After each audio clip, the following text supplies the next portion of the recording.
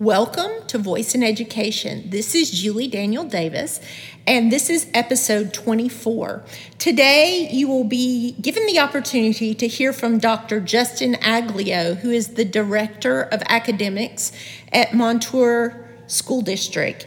And what I love about what Justin's going to share with you today is that his district decided that they wanted to prepare their students for not the current landscape, but the future landscape, their future. And with that, they found it important to start teaching their students about artificial intelligence.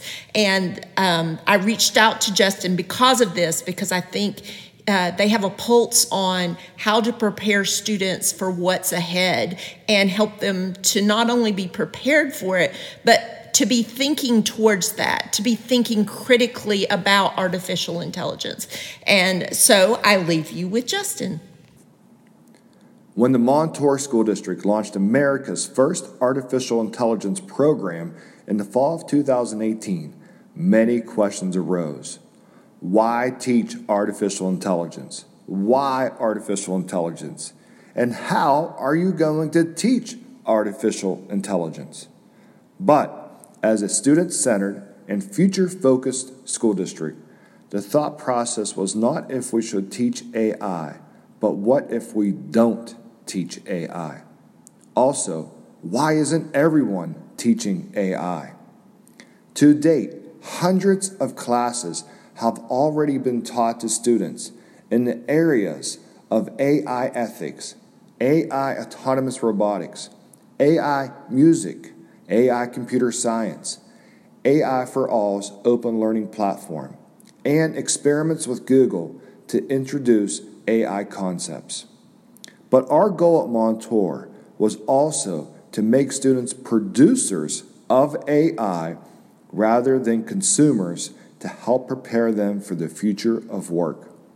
So we introduced AI virtual assistants to our students. More often than not, most people think about AI virtual assistant devices as a tool to get very general information, such as, "Hey Google, tell me the weather today," or "Alexa, what was the score of last night's game?"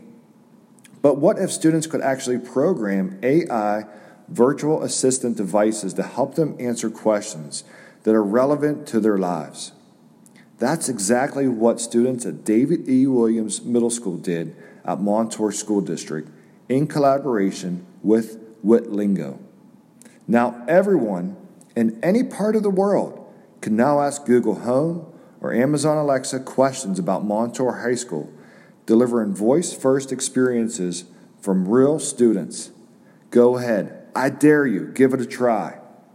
"Hey Google, talk to Montour High School." Or "Alexa, launch Montour High School." How did these students do it? Well, after conducting interviews with students, collecting their answers, analyzing the data, and composing a list of top asked questions from peers, middle school students worked as a team to build the AI system. The students recorded the answers to frequently asked questions that rising 8th graders may have about starting high school. Students tagged their questions and answers, tested the skill in action, adjusted the tagging, and tested it some more, all along in the process of teaching the AI how to better answer questions and the many variations that students may ask. So what's next? Using analytics in the system dashboard, students now will review and monitor frequently asked questions to meet the needs of their peers. The dashboard will reflect keywords and phrases that the system is asked by the general public and report which answer was assigned and played in response to the question. Once a new question is received that requires a new answer, the system will reflect so the students can continue to expand the database of answers. Overall, we are very proud of our students, but we're also proud of the team here at Montour for putting children first, promoting a growth mindset, and supporting a learning culture.